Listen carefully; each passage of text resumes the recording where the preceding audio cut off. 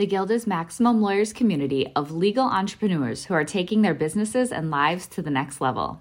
As a Guild member, you'll build relationships, be held accountable, and learn strategies specifically designed to get you unstuck and accelerate your plan for growth. Members are also granted exclusive access to masterminds hosted around the country. Our next event is coming up, and we're heading to Scottsdale, Arizona. There's something truly magical about the power of these in-person connections where real-time breakthroughs happen. Picture this. You're surrounded by like-minded law firm owners tackling your business and mindset challenges together. The energy is electric, the insights are transformative, and the results are game-changing. Investing in yourself is the best decision you'll ever make. The knowledge, strategies, and breakthroughs you'll gain are priceless assets that will supercharge your practice and propel you forward. Join the Guild and secure your ticket to Scottsdale at the best possible price by visiting maxlawevents.com. Facebook treats views differently to YouTube, which treats views differently to LinkedIn. And if you're just comparing views to views, you might take the view that a Facebook video is doing much better than a YouTube video. But when you drill into it, your average view time on Facebook was 4.5 seconds, and your average view on YouTube was 7.5 minutes. So which of those is actually a more successful strategy? Run your law firm the right way. This is the Maximum Lawyer Podcast. Your hosts, Jim Hacking and Tyson Mutrux. Let's partner up and maximize your firm. Welcome to the show. Welcome back to the Maximum Lawyer Podcast. I'm Jim Hacking. And I'm Tyson Mutrux. Hey, Jimmy. How's it going? Going great, man. I like doing these live shows. It's sort of live without a net. We're so crazy and wacky. You know, it's fun to record them live on video and then to use the audio later in the podcast. I'm really excited to have our guest on today. His name's Chris Hargreaves. He's a social media junkie, a great lawyer out of Australia. He teaches tips to newer lawyers. He's doing a lot of the same things you and I do, Tyson, and I thought that it'd be fun to hear how he does what he does in Australia, and that maybe we could compare notes and it would make for an interesting episode of the show. So, Chris, welcome to the show. Thank you very much. It's great to be here. All right, Chris, so introduce yourself to the group, the listeners, and the viewers, and just tell them what you do. Sure. Okay, well, I'm as you already know, I'm an Australian lawyer, and that means my accent's going to stand out, so everyone knows when I'm talking at least. But I got my first legal job in 2001, which was just after I got married. Worked as a clerk doing reception and outside clerking, it's called in Australia. So basically you're a general dog's body. Back then, a big part of why I was hired was because I was available to work on a Thursday, which to those who are hunting for legal jobs at the moment in the junior lawyer space is pretty horrific, because I don't think that kind of job comes up anymore. But my main task when I started law was to update all the loose leaf paper services. I don't know if you guys are familiar with those, but essentially the joys of research back in the day, for those of us who got to do it, was that you got a gigantic pile of paper, and every now and again you had to substitute out page 4,621 with a new page where they corrected a full stop or something like that. And someone, for some reason, had dropped the ball on that, so I had about a year and a half's worth of that to do as one of my inaugural tasks at my new firm. And then from there, I have worked principally in the areas of commercial litigation and insolvency, which for you guys would be bankruptcy, mostly in a corporate space. So that's been what I've done for essentially 15, 16, 17 years, with various different flavors, occasional bits of tax litigation and sort of property disputes and things like that, but covering the field in that sort of area. About 2012, I think it would have been, I decided that enough younger lawyers at that time were coming through my door and asking me questions that the easiest way for me to answer them was to jot down a few notes and publish a book, which at the time had a lot more hurdles to it than what it does now. But that process, I guess, rekindled what I had always had, which was a bit of a love of all things internet-y, learning how to do things. Because what happened was I wrote my little book, I put all the words on paper, and then I actually realized I had no one to sell it to, other than emailing everyone in my own firm at the time and politely asking them to buy it, which only many of them did. I kind of ran out of steam there very quickly, so I needed to learn what was the current trend, I guess, at the time in internet marketing. So that's when I got back into building websites. I had always built websites on and off for a time, but I'd never actually had a real reason to. It was just mostly for my own amusement. So I then started learning more about content marketing in particular, a bit more about social media marketing, and from there email marketing and all the sorts of things that I guess we now take for granted as being limbs as part of any decent digital strategy so far as lawyers are concerned. So what I do at the moment, I work as a lawyer still. That's about 10 to 15 hours a week. I stay at home with my kids, so I've got 3 kids. We homeschool them, so that's whatever remaining hours in the week that I've got when I'm not doing my other things. I do internet marketing consulting for law firms and for solo practitioners in particular. And I still like writing, so I do a lot of writing. I maintain a number of blogs in different various categories, and I try and work on a book every now and again. My daughter and I published a little children's fiction book last year, and I'll try and do another one this year, which is written. I'm just waiting on some artwork to come out of the artwork department down the other end of the house at the moment. So that's awesome, Chris. So many different angles we could go with this because you've thrown a lot of good stuff out there. What did content marketing look like when you first started working on it, and sort of what was your mindset when you were thinking about bringing content marketing to the legal community? I think from the get-go, content marketing at that time was principally about article writing. And I think law firms have always been in that space. You know, they've pretty much, for as long as I can remember at least, been regular producers of content. That is, they write case updates and they try and push stuff out, they deliver newsletters and so on. And in particular, when I was coming up through the ranks, that was a part of what I did. So I would have written a couple of hundred articles for my second firm that I worked at. I was part of developing or trying to develop the newsletter system in my first firm, and that's always been something that I've enjoyed doing. I think one of the things, and it's probably still the case to be honest, that was really apparent to me then was that a lot of law firms were doing things just because they ought to do them or they felt they ought to do them, but without necessarily paying a great deal of attention to why they're doing it or applying a strategic veneer to what is the purpose of this particular article or this particular newsletter. Everyone knew that that was a good thing to be doing, but what was missing was that element of strategy, which is, okay, we're going to write an article about X. Who's it for? What tone should we take in it? How are we going to make it valuable? It was more just a process of, we've got to get an article out, someone write something, trawl through the latest cases, find something that we haven't written about in a little while, and write that, and then push it out as quickly as possible. So it was always, and to be honest, even though that's coming up on 10 years ago, I think it still is one of those necessary evils for a lot of law firms. They know they should be doing it, and so they do it, but they haven't stopped to think about those first questions about why they should be doing it and how they should be doing it better. And as a result, you get a lot of, I'll call it mediocre, but not in the sense that the content itself, like the value of the content, the legal accuracy of it is all by and large pretty sound, but it's not necessarily very engaging or very high value because it's been pushed out in a hurry by busy lawyers. Every lawyer will always tell you how busy they are. And this is not part of their core training. Lawyers here, and I'm gonna take a punt, lawyers there, have 0 minutes training in producing content that's valuable to people as part of their law school upbringing, and then of course they want to be lawyers. They don't get into this gig to necessarily be content marketers, and so there's a mindset change that needs to take place so far as how and why they do things. Chris, I'm just curious. So I'm looking at my notes. It looks like you're 10 to 15 hours a week of legal work, it sounds like. Do you have any resistance ever from clients wanting to hire you because of that? So the way I've managed to land at the moment, I have the great joy of not owning my own firm. And as a result, in Australia, the hierarchy I'm in at the moment, I'm called special counsel. And the firm I'm now working for is delightfully flexible. And as a result, a large part of my contribution is in fact supervisory.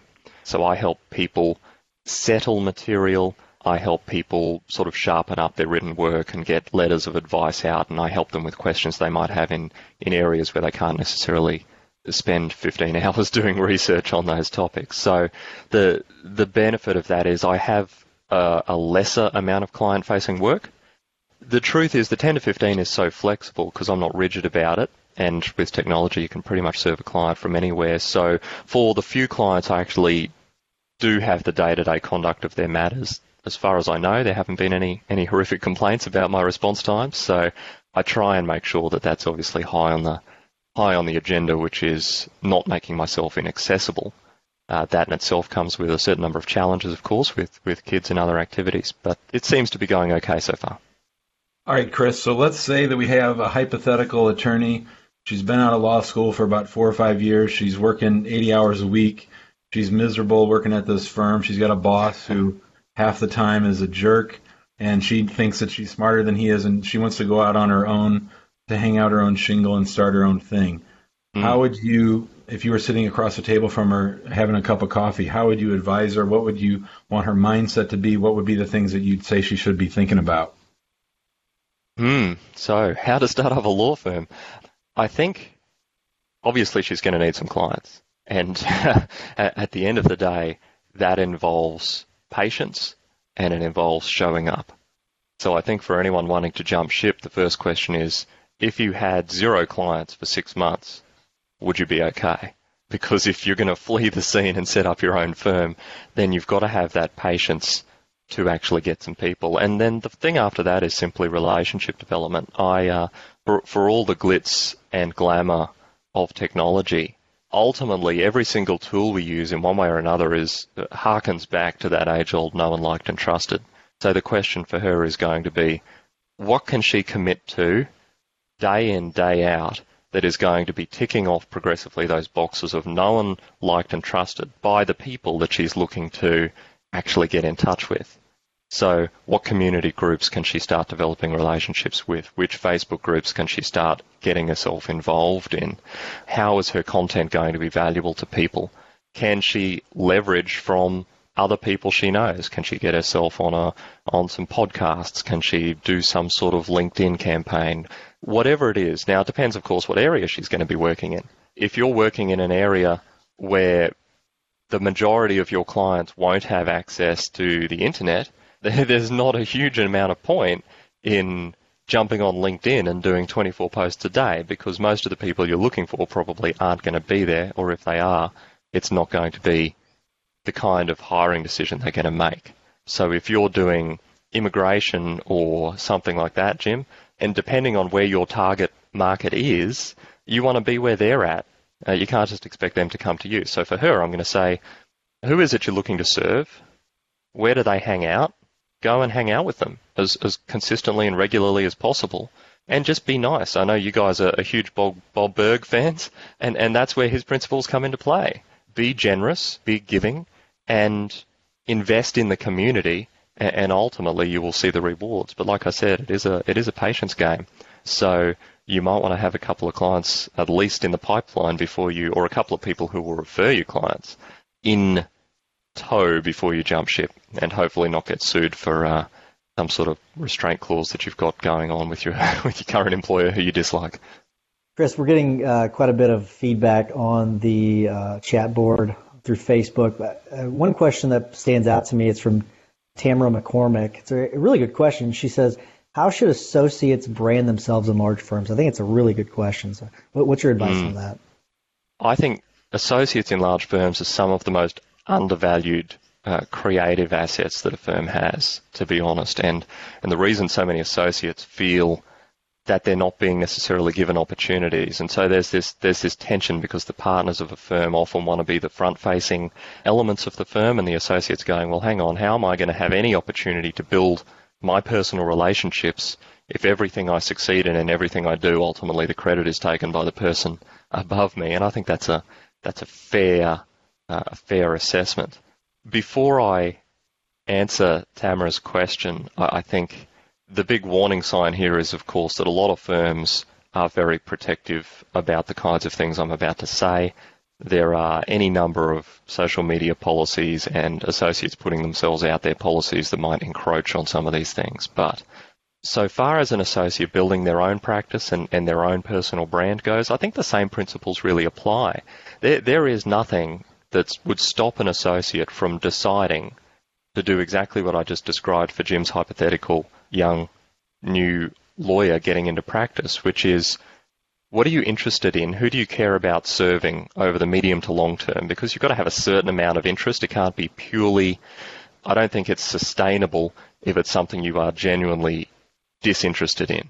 It might get you some money for a little bit of time, but I think you should pick an area that you're actually interested in and then just start doing stuff. At the end of the day, the vast majority of sound marketing strategies, whether it's personal branding style or bigger picture content, sort of corporate brand style, have a reasonable prospect of working if you invest in them and train yourself to do them well. So if I'm an associate and let's say I'm working, we'll take a different field, I'm working in corporate law, which is a more challenging thing because of course your decision makers are going to be sort of higher up the chain so far as getting yourself known. Again, you want to get in front of the right people. So you might join a couple of local organisations, you might join chambers of commerce, you might join those kinds of organisations where you can just engage with people and meet them and develop a relationship and be generous. So for associates, their problem's going to be time, and especially if they're doing something that their firm's not encouraging them to do, because they're not going to want to disrespect or get criticised by their firm for doing these kinds of extracurricular activities. So how are they going to manage that? And at the end of the day, there's going to be a trade-off probably, which is you can't necessarily work 80 or 90 hours a week and devote another 10 or 20 hours a week over the medium to long term. So if I was an associate and I'm looking to build up my personal brand, what am I going to do? The first thing I'm going to do probably is I'm going to speak to my immediate supervisor. I'm going to say, look, I'm interested in doing this. Is this something you want to support me in? Can we go together rather than necessarily going out on their own? Get some support because, you know, that I think is going to do you much better than trying to do it entirely by yourself. And they might have some good suggestions. They might be able to introduce you to some people. Depending on the answer to that, if you're in that corporate space, then I think content is going to be good. I think content is a good long-term strategy pretty much across the board. I'm big in content space.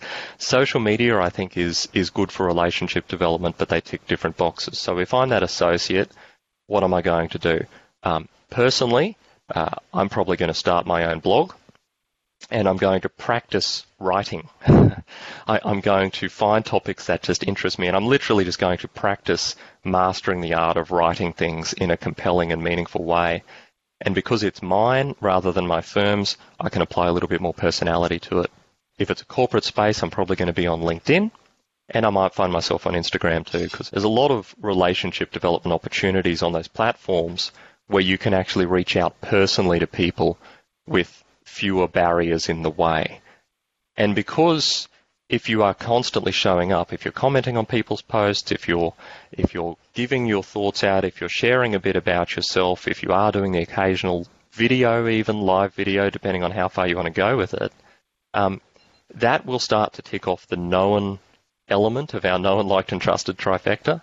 Hopefully you will be likable enough that as you do these things and you're engaging with people, you're just being friendly and you're offering helpful tips and advice and comments, not necessarily advice in the strict sense, but just thoughts for people to consider or questions that might take them down a more valuable path.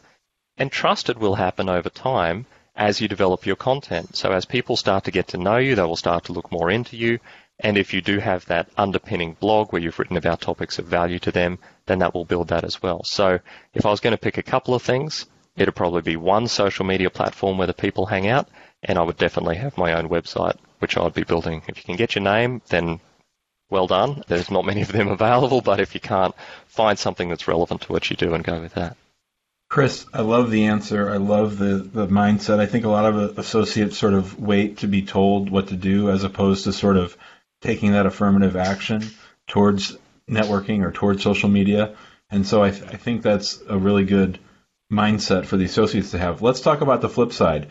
If we are attorneys and we have an associate who's coming to us and they seem interested in business development, in creating a social brand for themselves, those kinds of things, What kind of a mindset or advice would you have for attorneys like us who are supervising attorneys who want to get into it?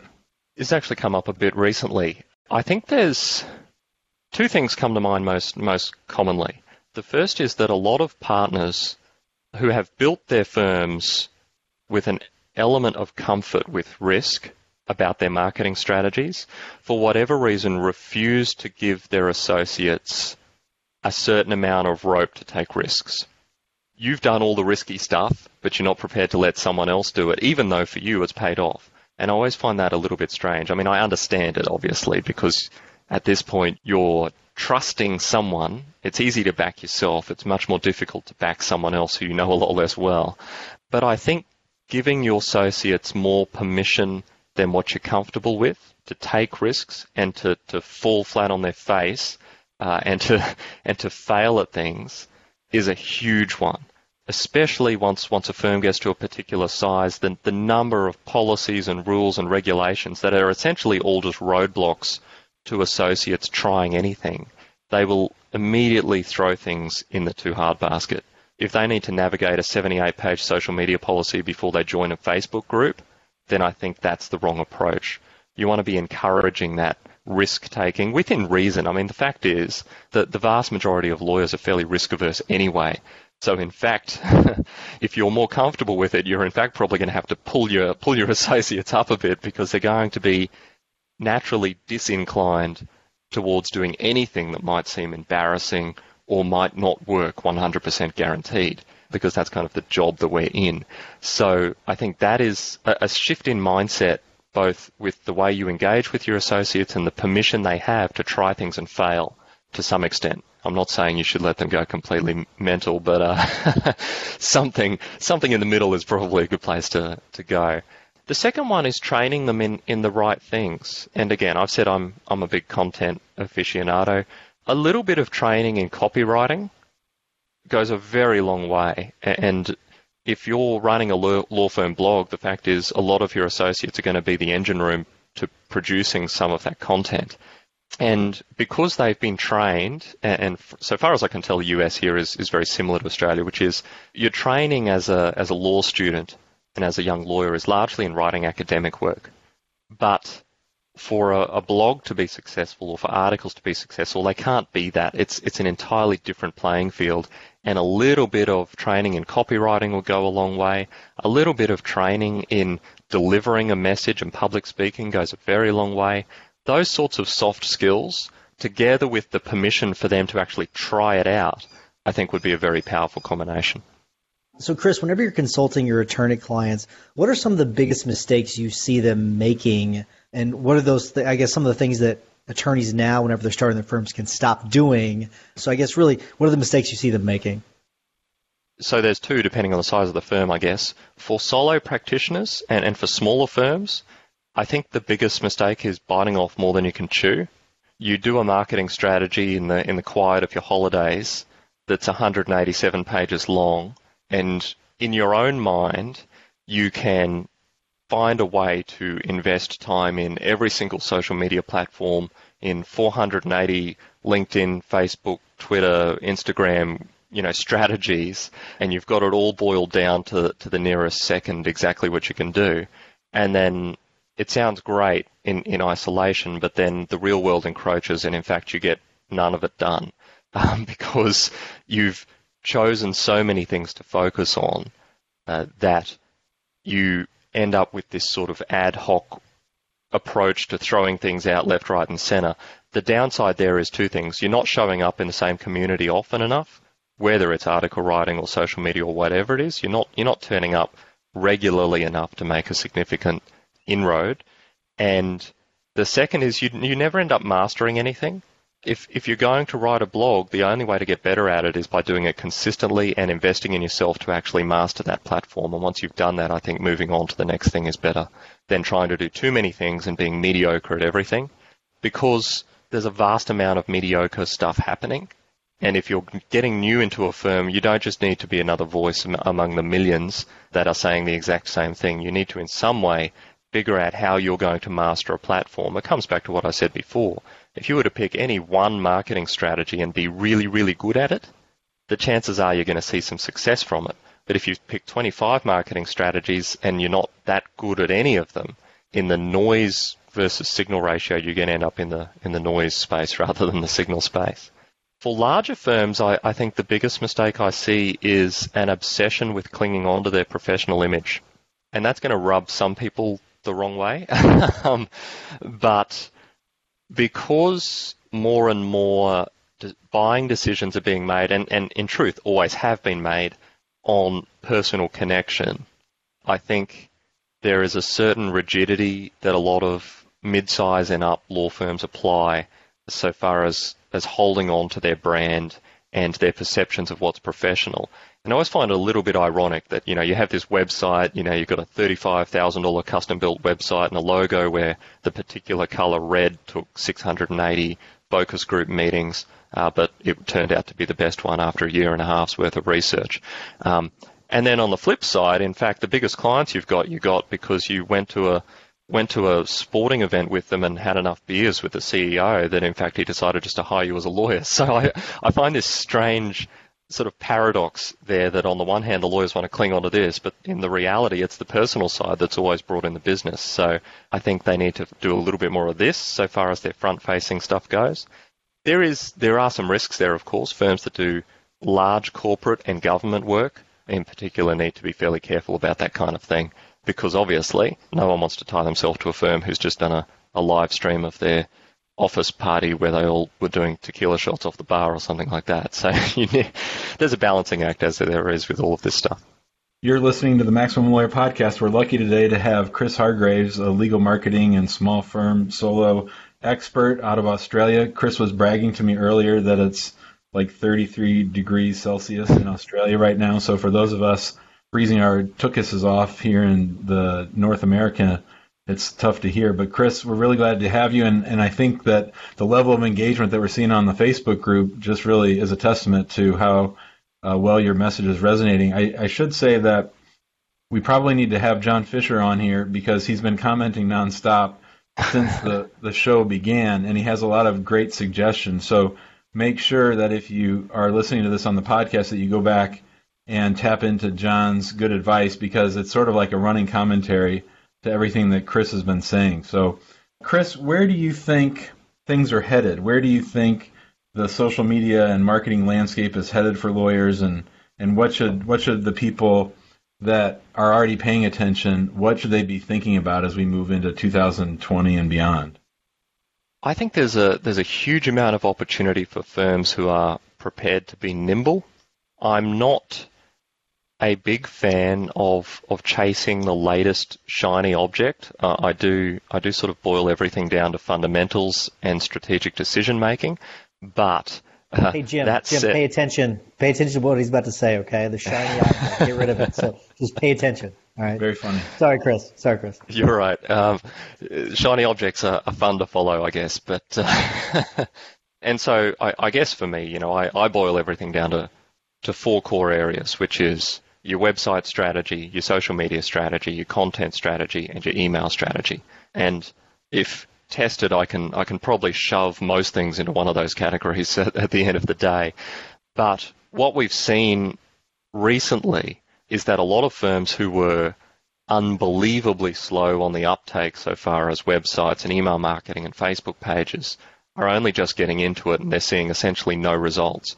So there's that tipping point with shiny objects where if you have a firm that's paying attention to what's going on, not necessarily that you sink $1 million into every single new option that comes up because you'd go bankrupt, but if you're paying attention to what's going on and you can choose a couple of newish things and really solidify your position in those newish things, then I think that's a powerful strategy. Now, I could offer some suggestions about what that might be today, but by tomorrow I might be out of date. So, but for example, just one example as a space to watch, which is obviously the Alexa voice space. How are you as a firm considering where that's headed? How are you as a firm considering the strategies you might be, where if someone says to Alexa, hey Alexa, find me an immigration lawyer, how are you going to be on the list? How is that going to work? How are you positioning yourself in that space? And are there things you can be doing now that might help both in things you're currently doing, but in things that might be happening in that sort of area. I think within that, a lot of firms still have a lot of catching up to do, to be perfectly honest, because I don't think content marketing as a strategy is going anywhere anytime soon. And I think you need to be thinking about what your content's for. And I think within that, you can't just pick stuff because other people are doing it. So I know you're sort of after a future prediction here, Jim, but classic example here is Facebook Live video, like we're doing now, as well as recording a podcast, and you're using this asset in a number of different ways. You've got to know why you're using it, and you've got to look at your metrics properly as you're determining the success in something. So within chasing shiny objects, if you pick a shiny object that you love and you test it out for 6 months, know what your measurements actually mean to figure out whether something's successful or not. I mean, at the end of the day, every strategy you want is actually to get clients. And if it's not doing that, then it's a terrible strategy in some way. But one example is views. Facebook treats views differently to YouTube, which treats views differently to LinkedIn. And if you're just comparing views to views, you might take the view that a Facebook video is doing much better than a YouTube video. But when you drill into it, your average view time on Facebook was 4.5 seconds, and your average view on YouTube was 7.5 minutes. So which of those is actually a more successful strategy? So I think firms need to tighten up what they're looking at. They need to bed down those core areas of email, social content, and website strategy and have them working nicely together so that they're positioned to be nimble for the next thing, not just 10 years too slow to pick up the things that have already sort of plateaued to some extent. Chris, you mentioned before about, I believe you said something about copywriting trading. You at least talked about copywriting. Where do you recommend that people get copywriting training if you're already an attorney? It's a challenging space. But I think, to be honest, my personal MO when I decide to learn something is just to invest a lot of time in it. I mean, for copywriting, chances are you're going to end up in the internet marketing space. So you're going to look at people who write good copy. So, for example, there are any number of good copywriting sites out there. Copyblogger, I think, is a no-brainer so far as written content goes in particular. It has a consistently high quality content. But you can apply a less rigorous approach in that as well, which is, what do you read and enjoy the most? What are the articles that are most engaging? What are the headlines that you click on, and how are they framed? Are they asking questions? Are they making sort of hyperbolic, superlative statements like, is this the dumbest lawyer decision ever, or something like that? What are the things that actually get you engaged in content? And just start actually incorporating that into your own and see what works. I think the best method of training is to start trying new stuff and not just rest on your laurels that you did 480 case summaries when you were in law school and therefore you know how to write. I think if you try new stuff, see if it works. That's the best way to get better at copywriting. But otherwise, any internet marketing guru generally has something to say about copywriting. If you look at Ramit Sethi, if you look at Derek Halpern, if you look at Gary Vaynerchuk, all of these people have things to say about good copy. Eat the fish, leave the bones. Some of it you won't agree with, and some of it just won't be appropriate for lawyers because it might seem a little bit too far down the spammy, salesy side of things than what you're comfortable with. But there is plenty to learn about how to craft a headline to get people to click and then a first sentence to get them to read the next sentence. And if you can do that, then that's a good way to bed things down. But ultimately, it's really in the boring side of things, which is analytics. Have a look at your own content. What's working and what's not? Why do you think the article that was really popular last week was really popular? Why did lots of people click on it? Was it just because it mentioned some famous person, or was it for some other reason that people are interested in it? Chris, that's such great advice. I was down in Tampa about 2 months ago, and I pulled out my camera and I shot a video after having left the immigration office and with my back to the ocean, or actually Tampa Bay, and that video is like outperforming all of the other videos that I've posted with my green screen for the last couple months. We've really been spending a lot of time looking at it. The view time to the end is like 85%. So I think looking at analytics is really important. What I was hoping you could do for us is, not in a cursory, very shorthanded way, but talk about the different things that you have going on where people can find you. Talk to me about Tips for Lawyers, about your Twitter feed, like where are you deciding to put your time? Sure. In doing that, explain to our listeners where they can find you. Yeah, sure. Okay. This year, and I do change things up fairly regularly, partly because I lead a fluid life with 3 kids that I look after, but I'm spending a lot of time writing still, which I know seems old-fashioned and boring. My first blog, I guess it was called at the time, it's now acceptable to have a blog, whereas it was really nerdy probably when back in the day, but first blog was tipsforlawyers.com.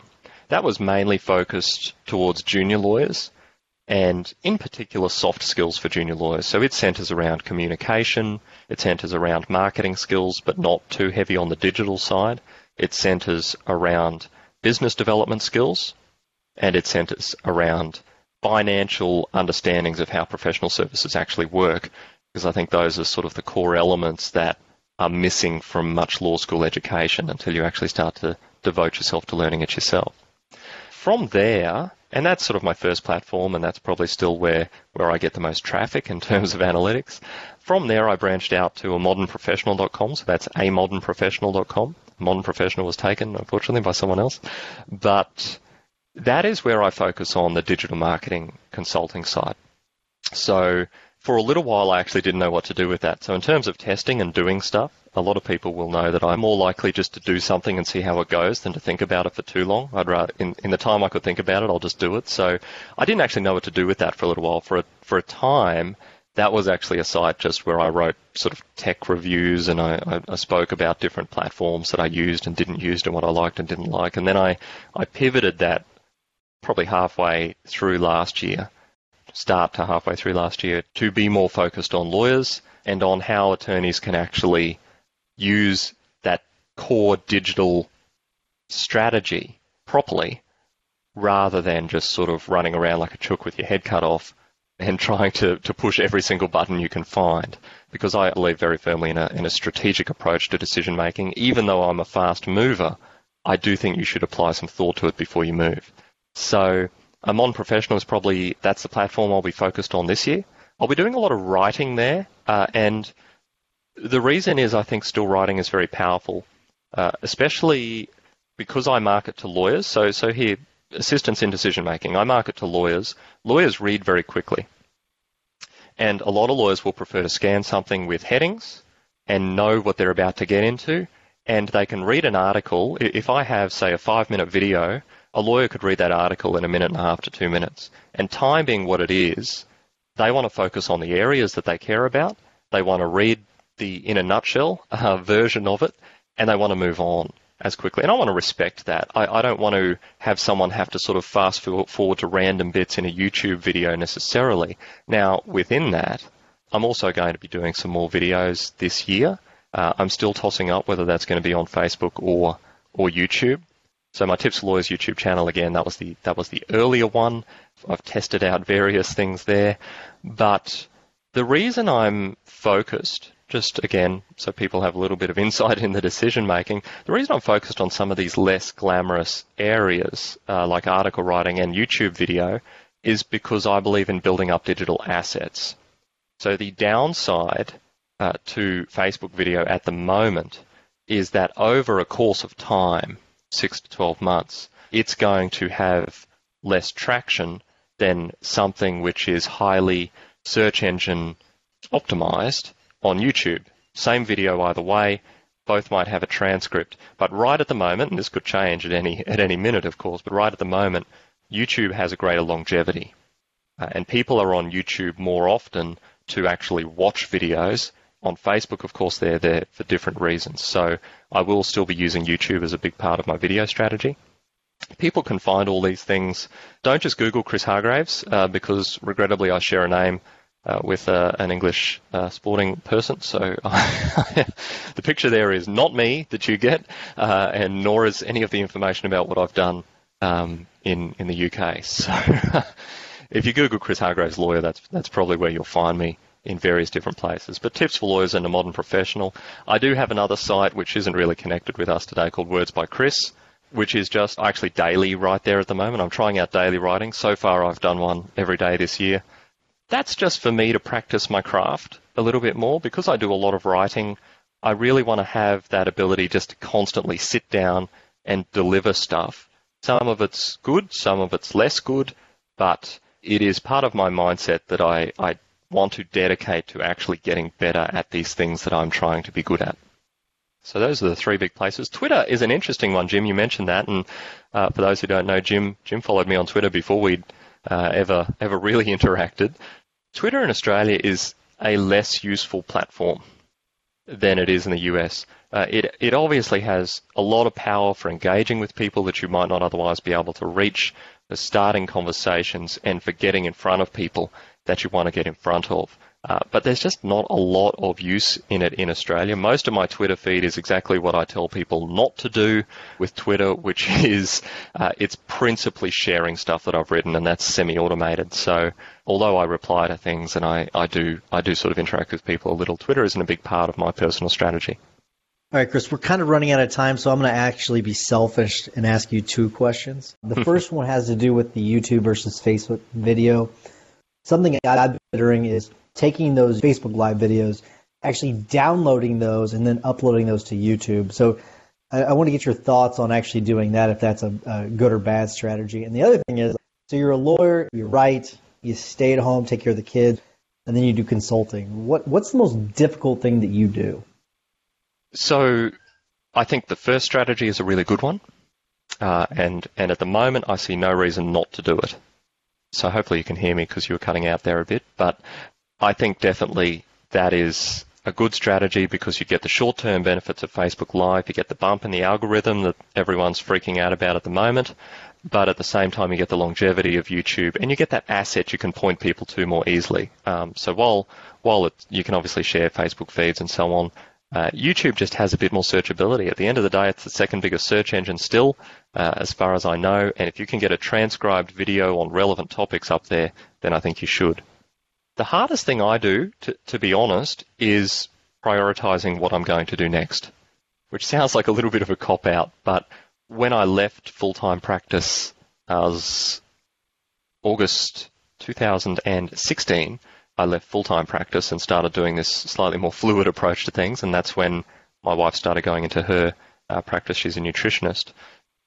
I think the thing I really struggled with is, where should I be putting my time? Because at the end of the day, we've all got the same amount of hours in the day. We want to both be doing the things we must do, but also the things we want to do, and that's daily a fairly challenging decision, but the faster I make up my mind, usually the better it goes, because if I don't make up my mind quickly, I'll end up just sort of wafting through the day, not doing anything particularly meaningful. So, but deciding what to do. The most challenging part of what I do is ensuring that I have time to still deliver constant free content through my various channels, while balancing the needs of clients. So again, that's the same thing, prioritization. All right, Chris, so my last question for you is, how did you make that leap to leave full-time law practice? Did you have any mental barriers to that? Did you talk yourself out of it for a while, and sort of what went through your mind as you made that last transition? I described myself at the time as eerily calm. I thought I'd freak out more than I did. At the end of the day, so my wife had finished her studies and she was about to start as a clinical nutritionist, and that we knew was going to be a lot of time investment on her part. Because we have kids that are homeschooled, the question was, how do we do that? And the natural evolution was that I take the dive and give her that opportunity to set herself up in business. So in a sense, it was fairly easy. I'd been ruminating over the side hustle versus main hustle issue for a couple of years. We spent a lot of time in prayer about it.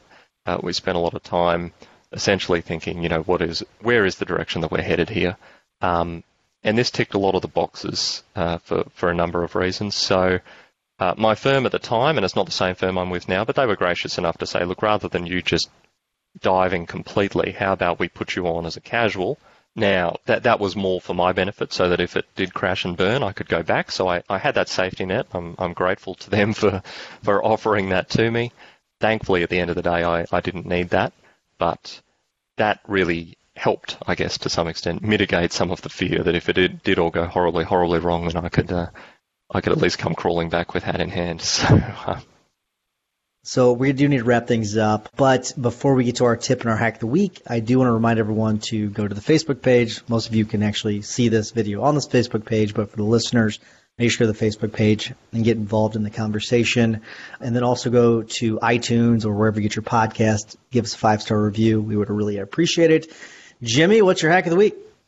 So, as if on point, Pat Flynn, in his latest episode of Smart Passive Income, had a data analytics nerdy kind of a guy on his show, and this guy was making YouTube videos about data analytics. And then one day he got interested in Teslas, and he did a YouTube video about Tesla. And he has turned this into a full-time job. He is invited to the Tesla conferences. He figured out a way. Apparently Tesla gives you credit if you refer someone else to buy a Tesla. They'll give you 2% credit on your next car. Well, this guy went out through YouTube and signed up 50 people for Teslas, to buy Teslas. They used his code, and he's getting a new Roadster, which is like the brand new top-of-the-line model when it comes out later. The episode is mind-blowing in the fact that it talks all about watching your analytics and following your analytics and creating more content based on your analytics. I thought it was a tremendous episode, and it tracks exactly what Chris shared with us today. I just want to end by saying that I am sorely disappointed because Chris promised me that he would use the word crikey in today's episode, and I've yet to hear it. So with that, I'll pass. Crikey, Jim. That was the last 10 minutes or so I've been trying to fit it in there, but I could say crikey, it's hot, or crikey, there's a crocodile in my backyard, or something like that. But that's what I was hoping for, something exciting. Well, you got it. All right, so Chris, I don't know if Jim told you. It was his responsibility to tell you, but we asked our guests to give a tip of the week. Do you have a tip for us? I do. Look, I'm going to pick straight up on that one that Jim's just shared. Take an hour or two. If you have a marketing team, then get them to take an hour or two. Get some real data about what you're already doing. Don't just look at views. Don't look at page views. If you can get it, if you do articles, find out how far down your articles people are reading. Find out how your clicks through versus your page time actually meshes up. If you're writing a 10,000-word article and people are there for 15 seconds, that's not a good thing. Have a real look at the data in order to figure out what is actually working. Figure out what a Facebook view is versus a YouTube view versus a LinkedIn view, and compare apples with apples, not apples with oranges, so that then you're armed in your strategic decision-making going forward. And if you take that time and you understand the data that you're actually getting, and you're getting real data, not just relying on vanity metrics, that will really inform your decision-making going forward. So that's my tip. Boring and horrific as it is, that I think is a powerful tool for anyone engaged in any form of digital marketing. I love it. All right, so my tip of the week is another app, and I actually stumbled upon this last week. And it's actually something I can use with witness interviews and things like that, which will be really helpful. It's called the iRec. It's iRec, but it's iRecord call recorder for iPhone. So if you can see that, it's right there. It's actually really helpful. So, and it's pretty easy to use. Let me give you a tip, though, in addition to the tip. So it'll want to charge you a monthly plan whenever you open the app. Back out of it and say you don't want to do it, and then it'll give you an opportunity to buy the app for $4.99. So it's actually it's really cheap. It's not for this kind of a function. It's pretty nice. So you can, Jim and I could be talking on the phone, and we could decide to start recording the call, and it'd be really great. So I know that Google Voice has that functionality, but if you don't have Google Voice, you can use this instead. So I find it to be pretty helpful. So you can record a phone call with it? You can record a phone call. That's what's so great about it. It's hard to find an app that actually does that, and that's one of the few I've actually found that actually works. So it's iRec, I-R-E-C. So, Chris, thanks for coming on. We really, really appreciate it. Thanks for our listeners and for our viewers, and really great show. Lots of great information. Thank you very much. Thanks, guys. Great to be here. Thanks, Chris. Thanks for listening to the Maximum Lawyer Podcast. To stay in contact with your host and to access more content, go to MaximumLawyer.com. Have a great week and catch you next time.